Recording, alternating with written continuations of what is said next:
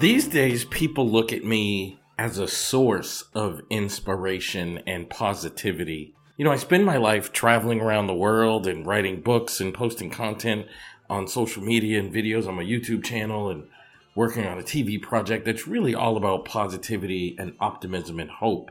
But sometimes people are surprised when I tell them that I used to be one of the most negative people, one of the most anxious people, one of the most depressed people. Life wasn't easy for me. Still isn't easy. I mean, whose life is easy? But I had the kind of life that led to me being negative and angst and just really struggling. And then everything changed. And I'm going to talk to you about that shift, what changed, how it changed, and how you can make the changes in your life as well. So welcome back to the Aha Moments, where every day I share the lessons I've learned in my work as a psychotherapist and in my life to inspire you to live your very best life. Of course, I'm your host, Elliot Connie. And look, when you grow up and every single mistake you make is pointed out to you, and not just pointed out to you, but punished harshly, you do start to think of yourself and the world in a negative light. Like, you do start to think of yourself. It makes you look at things differently. And I certainly was that way, and I was that way for a really long time. I think what made the shift happen was exposing myself to families and realities outside of what was going on in my home. And most prominently, my best friend and his family, Kyle and his parents. Because I remember going to Kyle's house and seeing how his parents talked to him.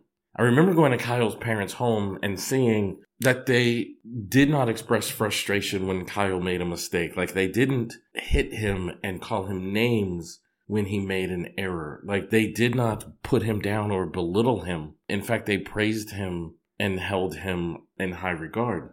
And I remember so badly wanting someone to talk to me like that when I was doing well or even when I was struggling. I remember so badly wanting somebody to talk to me as if I was worth something, because I didn't feel like that's what I was getting in my home, specifically from my father. But it's funny because just watching Kyle's parents do that told me it was possible. And that began the shift for me, where I could start viewing myself in a different way.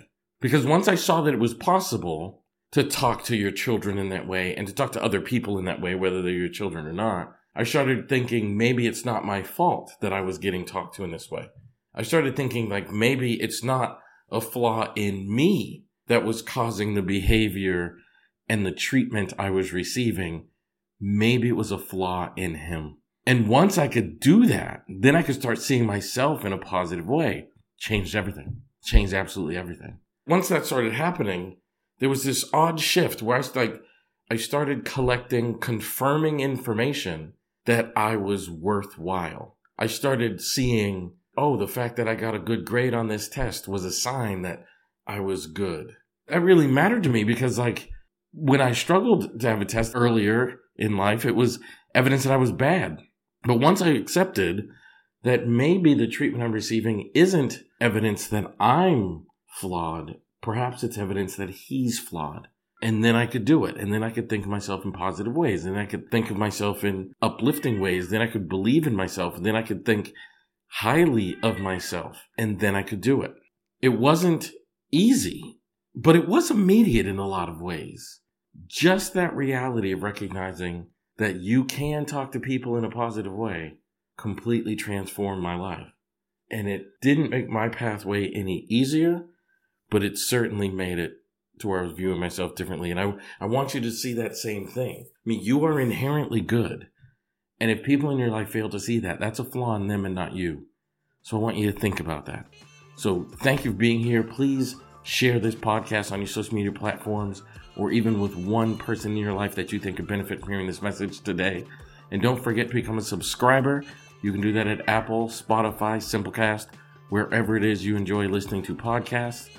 Or you can also become a VIP listener by subscribing on Patreon and get access to bonus content, including extra episodes each week and transcriptions from each and every episode.